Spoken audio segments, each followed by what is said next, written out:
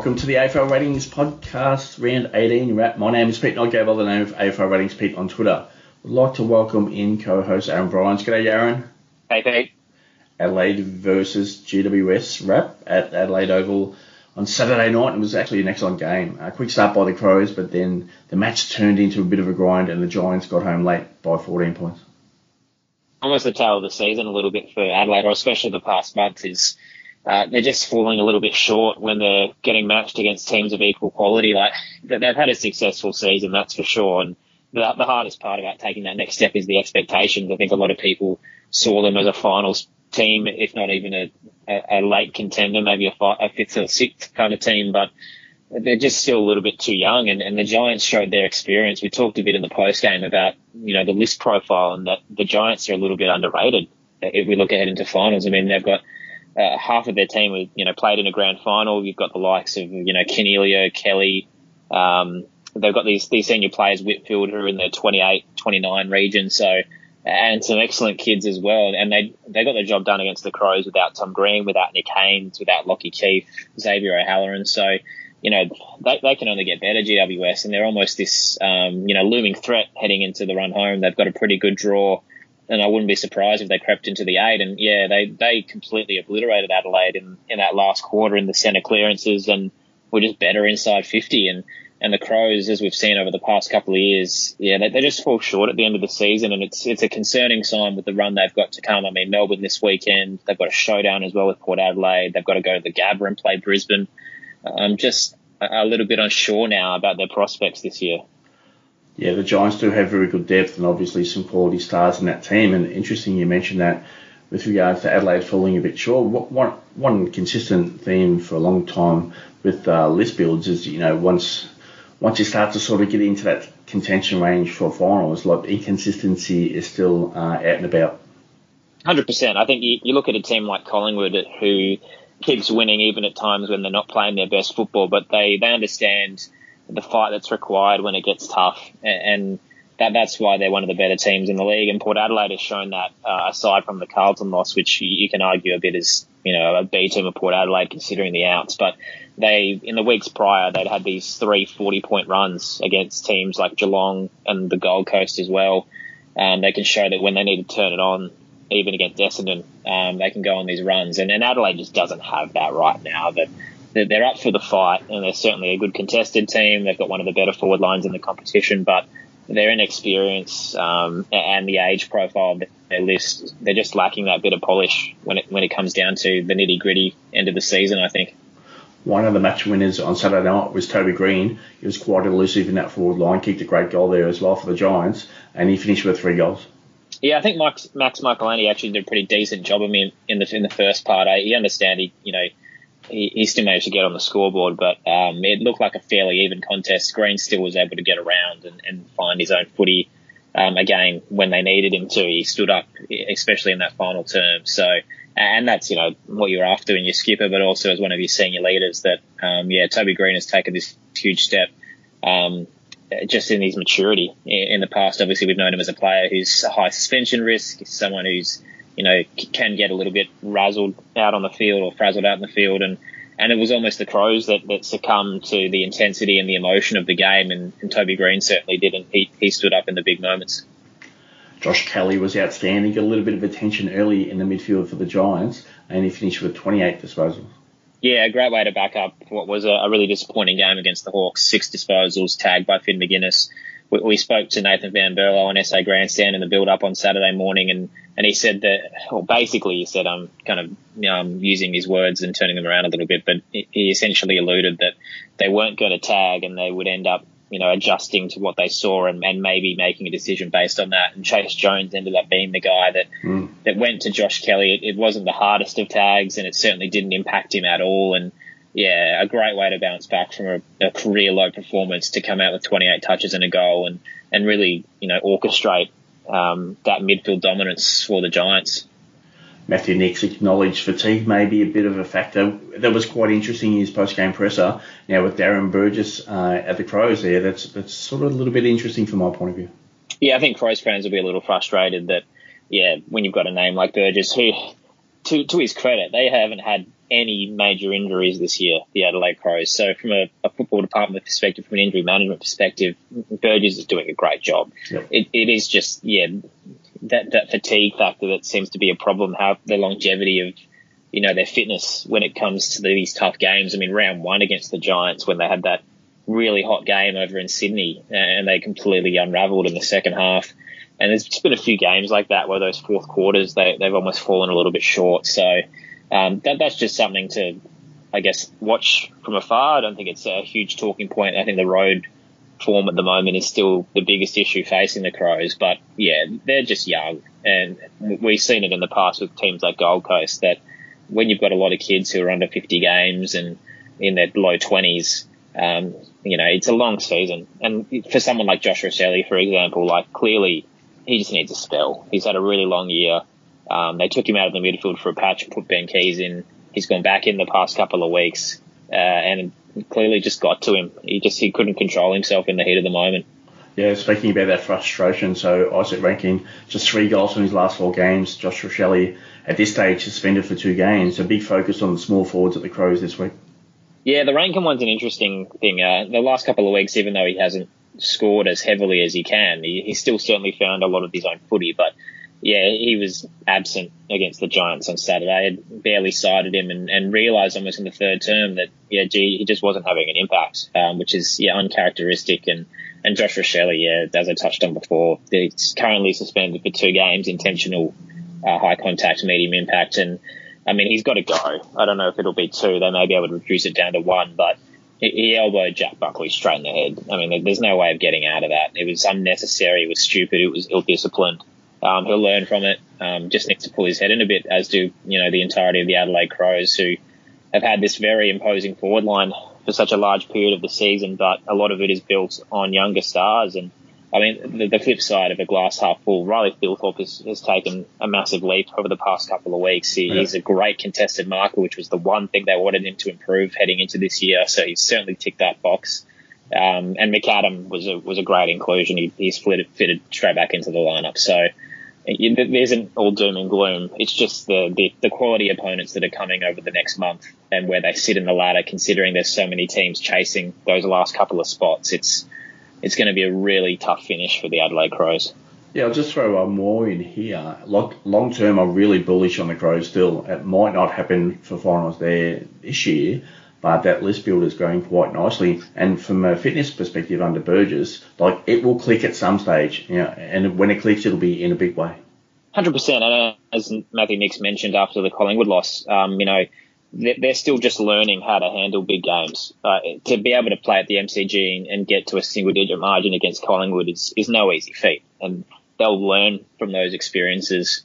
The hardest part next year as we look ahead is there is an expectation that in 2024 they play finals. And that'll be the first year in a long time that Adelaide would be expected to actually do some damage in a season. So how do they handle the expectation when the list is at the right age, the right experience to actually start performing at a consistent base?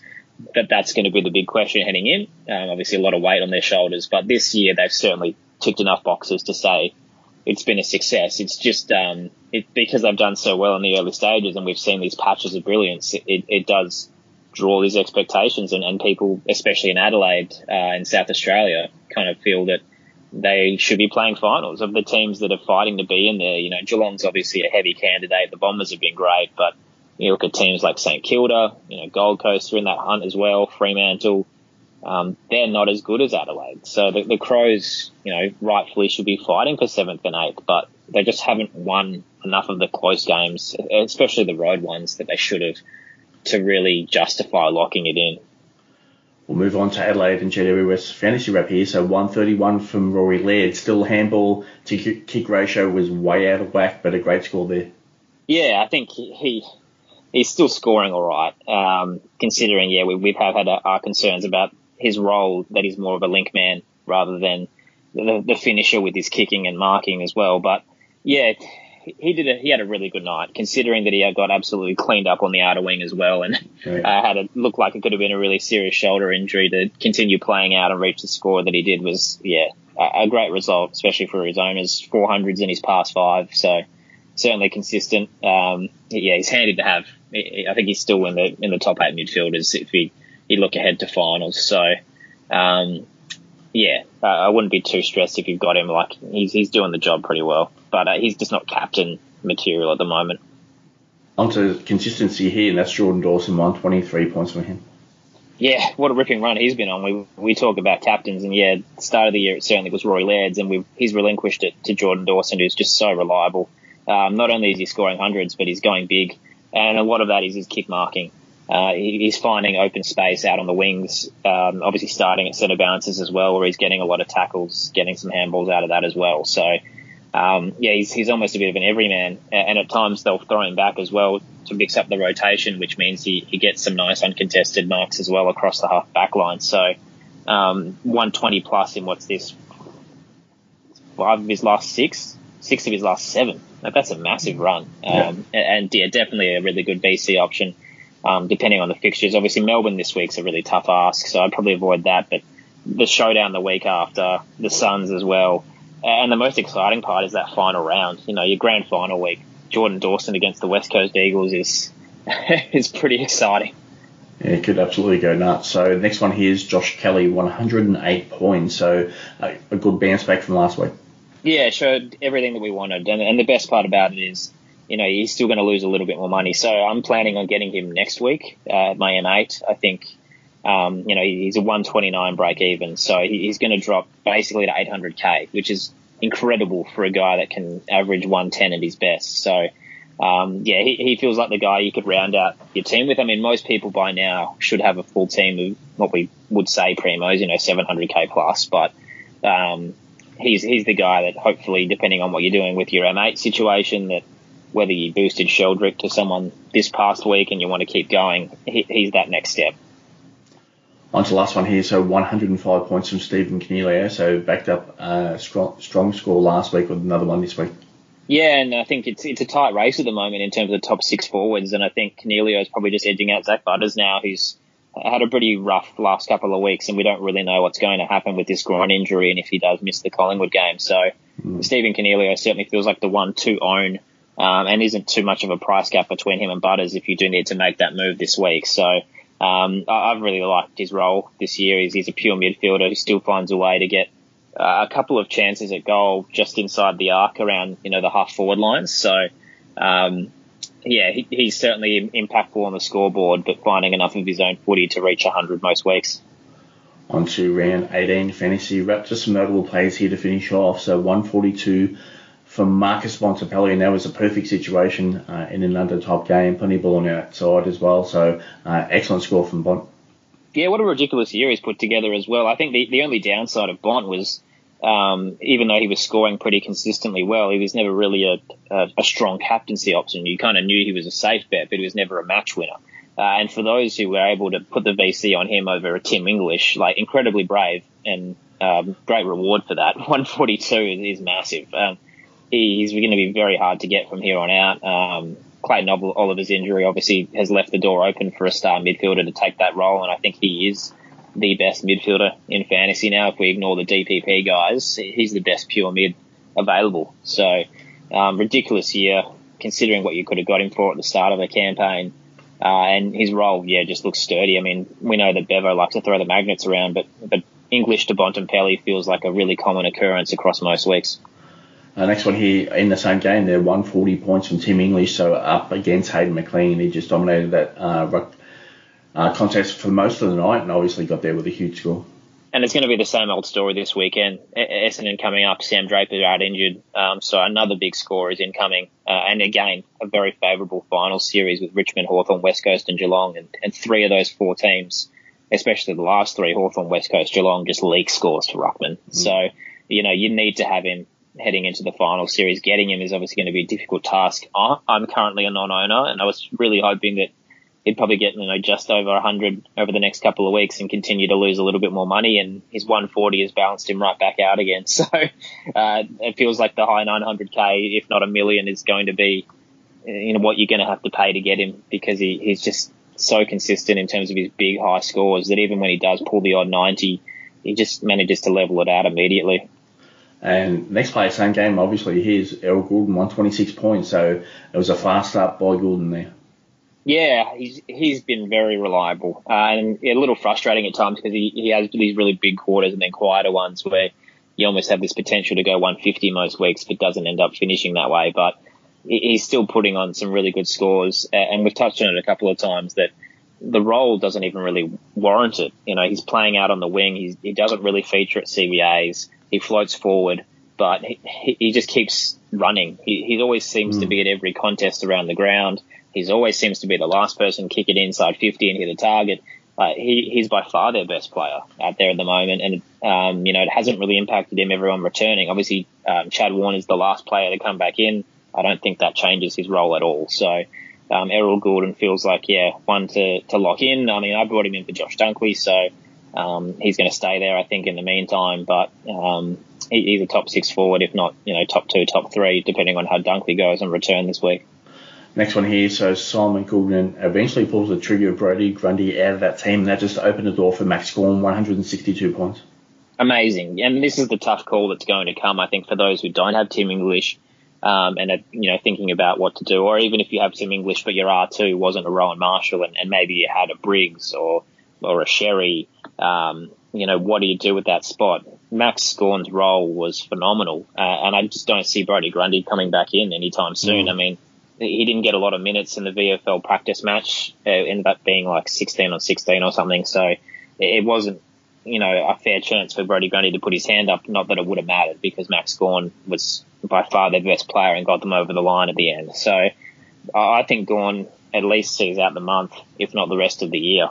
It feels like, Melbourne just clicked with him in terms of that role. Clayton Oliver obviously needs to come back in, but Petrarca up forward and Gawn in the ruck seems to be working at the moment. So I wouldn't really be tinkering with it if I was Simon Goodwin. So the only downside with Gawn, and it's not really one considering his break even of 48, but the Crows in Richmond over the next couple of weeks are going to be tough to score on. And he doesn't have the best of final series. I mean, North Melbourne and Carlton is going to be difficult. The Swans in the last round is certainly a great way to wrap up the year, considering they do leg scores. So yeah, Max Gawn is more of that affordable option, and it's going to be a tough call because it feels like Marshall and English are the top 2, but Marshall didn't have a great score on the weekend.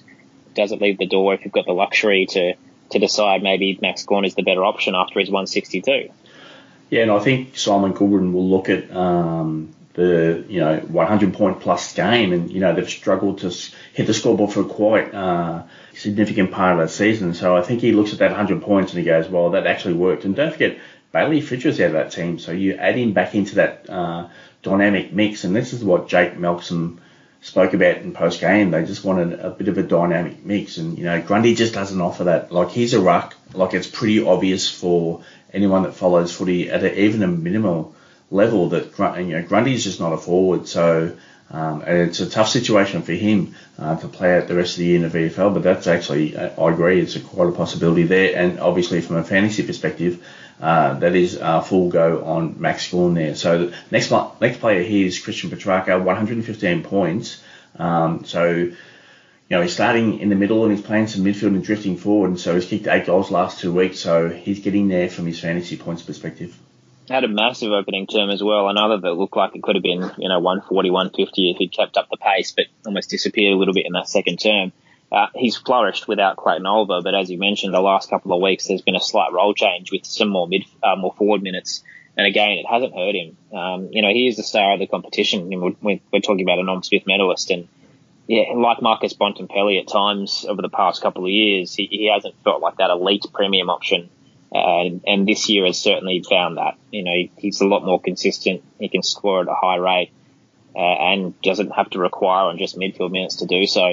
The part that I'd love to see is hopefully he can continue to play forward for a large portion of the regular season and maybe sneak in a late DPP, who knows, for next year. But, yes. I think he certainly, there's no rush to move him on. I understand that forward role is a concern, but it hasn't actually hurt his scoring at all. So if you do own him, I'd certainly be holding on to him for now. There's no rush to get him in, but just look ahead to next year if you don't own him. Next one here, Nick Dacos, 132 points. Interesting from senior coach Craig McRae at Collingwood that, with Dacos moving into the midfield And it's not a permanent move as such. It's, they'll move him where the game needs type language, but, they'll manage Nick Daicos throughout the week. So if you hear those type of reports come out that, Daicos was managed or missed a training session, this is actually part of the plan from Collingwood. So I wouldn't be too concerned about any part of those reports.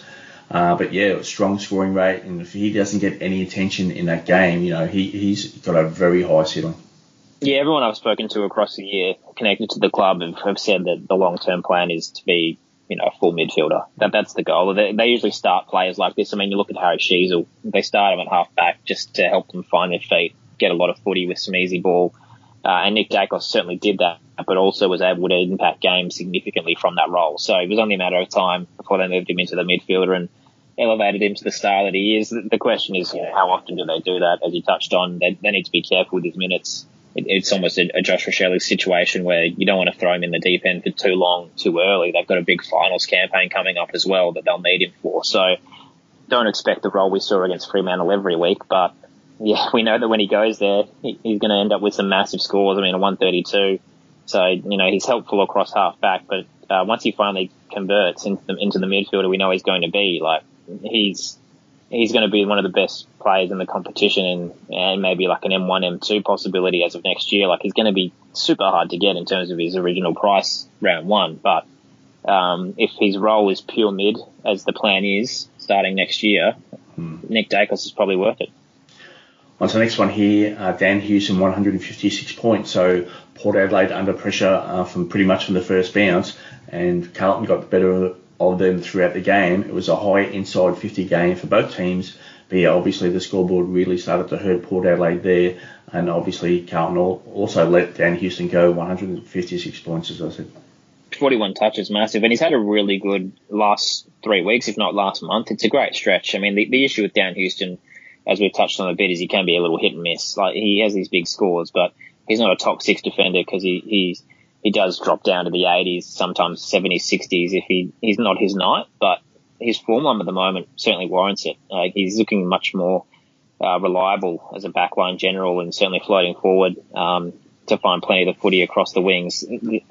Will it happen when they go back to full strength? I'm not entirely sure. I mean, that backline was so exposed on the weekend against Carlton that they'll need to make some adjustments in terms of their tools.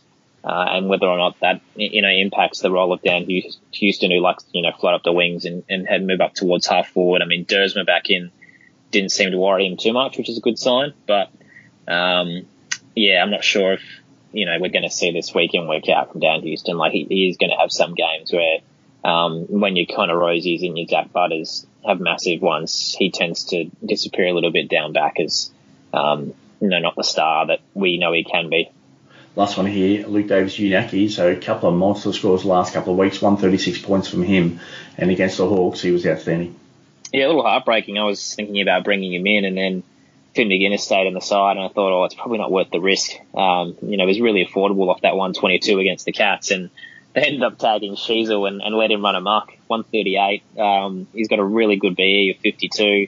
Yeah, he feels like the guy to get at M8 if you're looking for a way to cap off your team if you haven't already. So we talked about, your Josh Kellys, who can be probably one more week away from getting, and Luke Davis-Uniacke could be the stepping stone to him. Even I'm pretty sure he's worth more than Sam Walsh, Luke Davis-Uniacke at the moment. So, you've got a guy who, if it doesn't work, you can move him to some other options over the next few weeks. Tuke Miller, Josh Kelly, Sam Walsh, possibly if that role gets better. So he's low risk, but high reward in terms of the value you can get if he manages to roll out a couple of hundreds over the next few weeks. He's a guy that can get you to a star for finals. Oh, where can the listeners find you this week, Aaron? So they can find me on at Aaron Bryans on Twitter. I'm calling Port Adelaide and Collingwood Saturday night, which is very exciting. We've had a couple of weeks with teams around the 8, if not lower in the bottom 8 the last couple of weeks, but we've got a genuine blockbuster this Saturday night, which is incredibly exciting. I mean, it's a chance for Port Adelaide to undo all the wrongs of round 2 and show that they certainly are worthy of being in that grand final discussion, and if not an actual competitor to Collingwood, who at the moment feel like the outright favourites. So really excited to see whether or not they can hold their own against the Magpies. So yeah, you'll be able to hear that on the ABC Listen app the AFL app as well, and on ABC Radio across the country. It's actually quite a critical game because, if Port Adelaide can win, they can start to shore up that second place spot on the ladder, at least as a minimum, and quite critically, home final week 1 and obviously home final week 3 and straight into a grand final. So their path is pretty much in their own hands at the moment if they can beat Collingwood this week. Your thoughts there? Yeah, I think they made the 7 changes. I mean, some of them were legitimate injuries, others were more rests, and they did that against Carlton purely for the run that was coming up. They knew they had Collingwood. They then have the showdown, and then they have to play Geelong at Kardinia Park. So they were really eyeing off this next 3 as the run that they wanted to make an impact. And you want to head into finals, believing that you belong there. I think top 2 is pretty much locked away. They're 2 games clear of Brisbane and would need something dramatic to go wrong from here. But the Collingwood game is so important just from a mental aspect. They got demolished at the start of the season at the MCG, and they looked completely out of place against the Magpies. The pressure just unraveled them. So to be able to, I understand it's at home, which does play a bit of a factor, but to be able to at least be competitive, even if it's not a win, but it's a close loss, just shows that, if we're heading towards this grand final between these 2 sides, that it's actually a worthy matchup. Because Collingwood at the moment just feel above and beyond the rest of the competition, and we need someone to stand up to them. So you can find me at AFL Ratings Pete on Twitter, aflratings.com.au, and AFL Ratings Twitter accounts there as well for a stack of fantasy information to help you out on a weekly basis. Well, Aaron, all the best for trades this week, and we'll catch up with you next week. Thanks, Pete.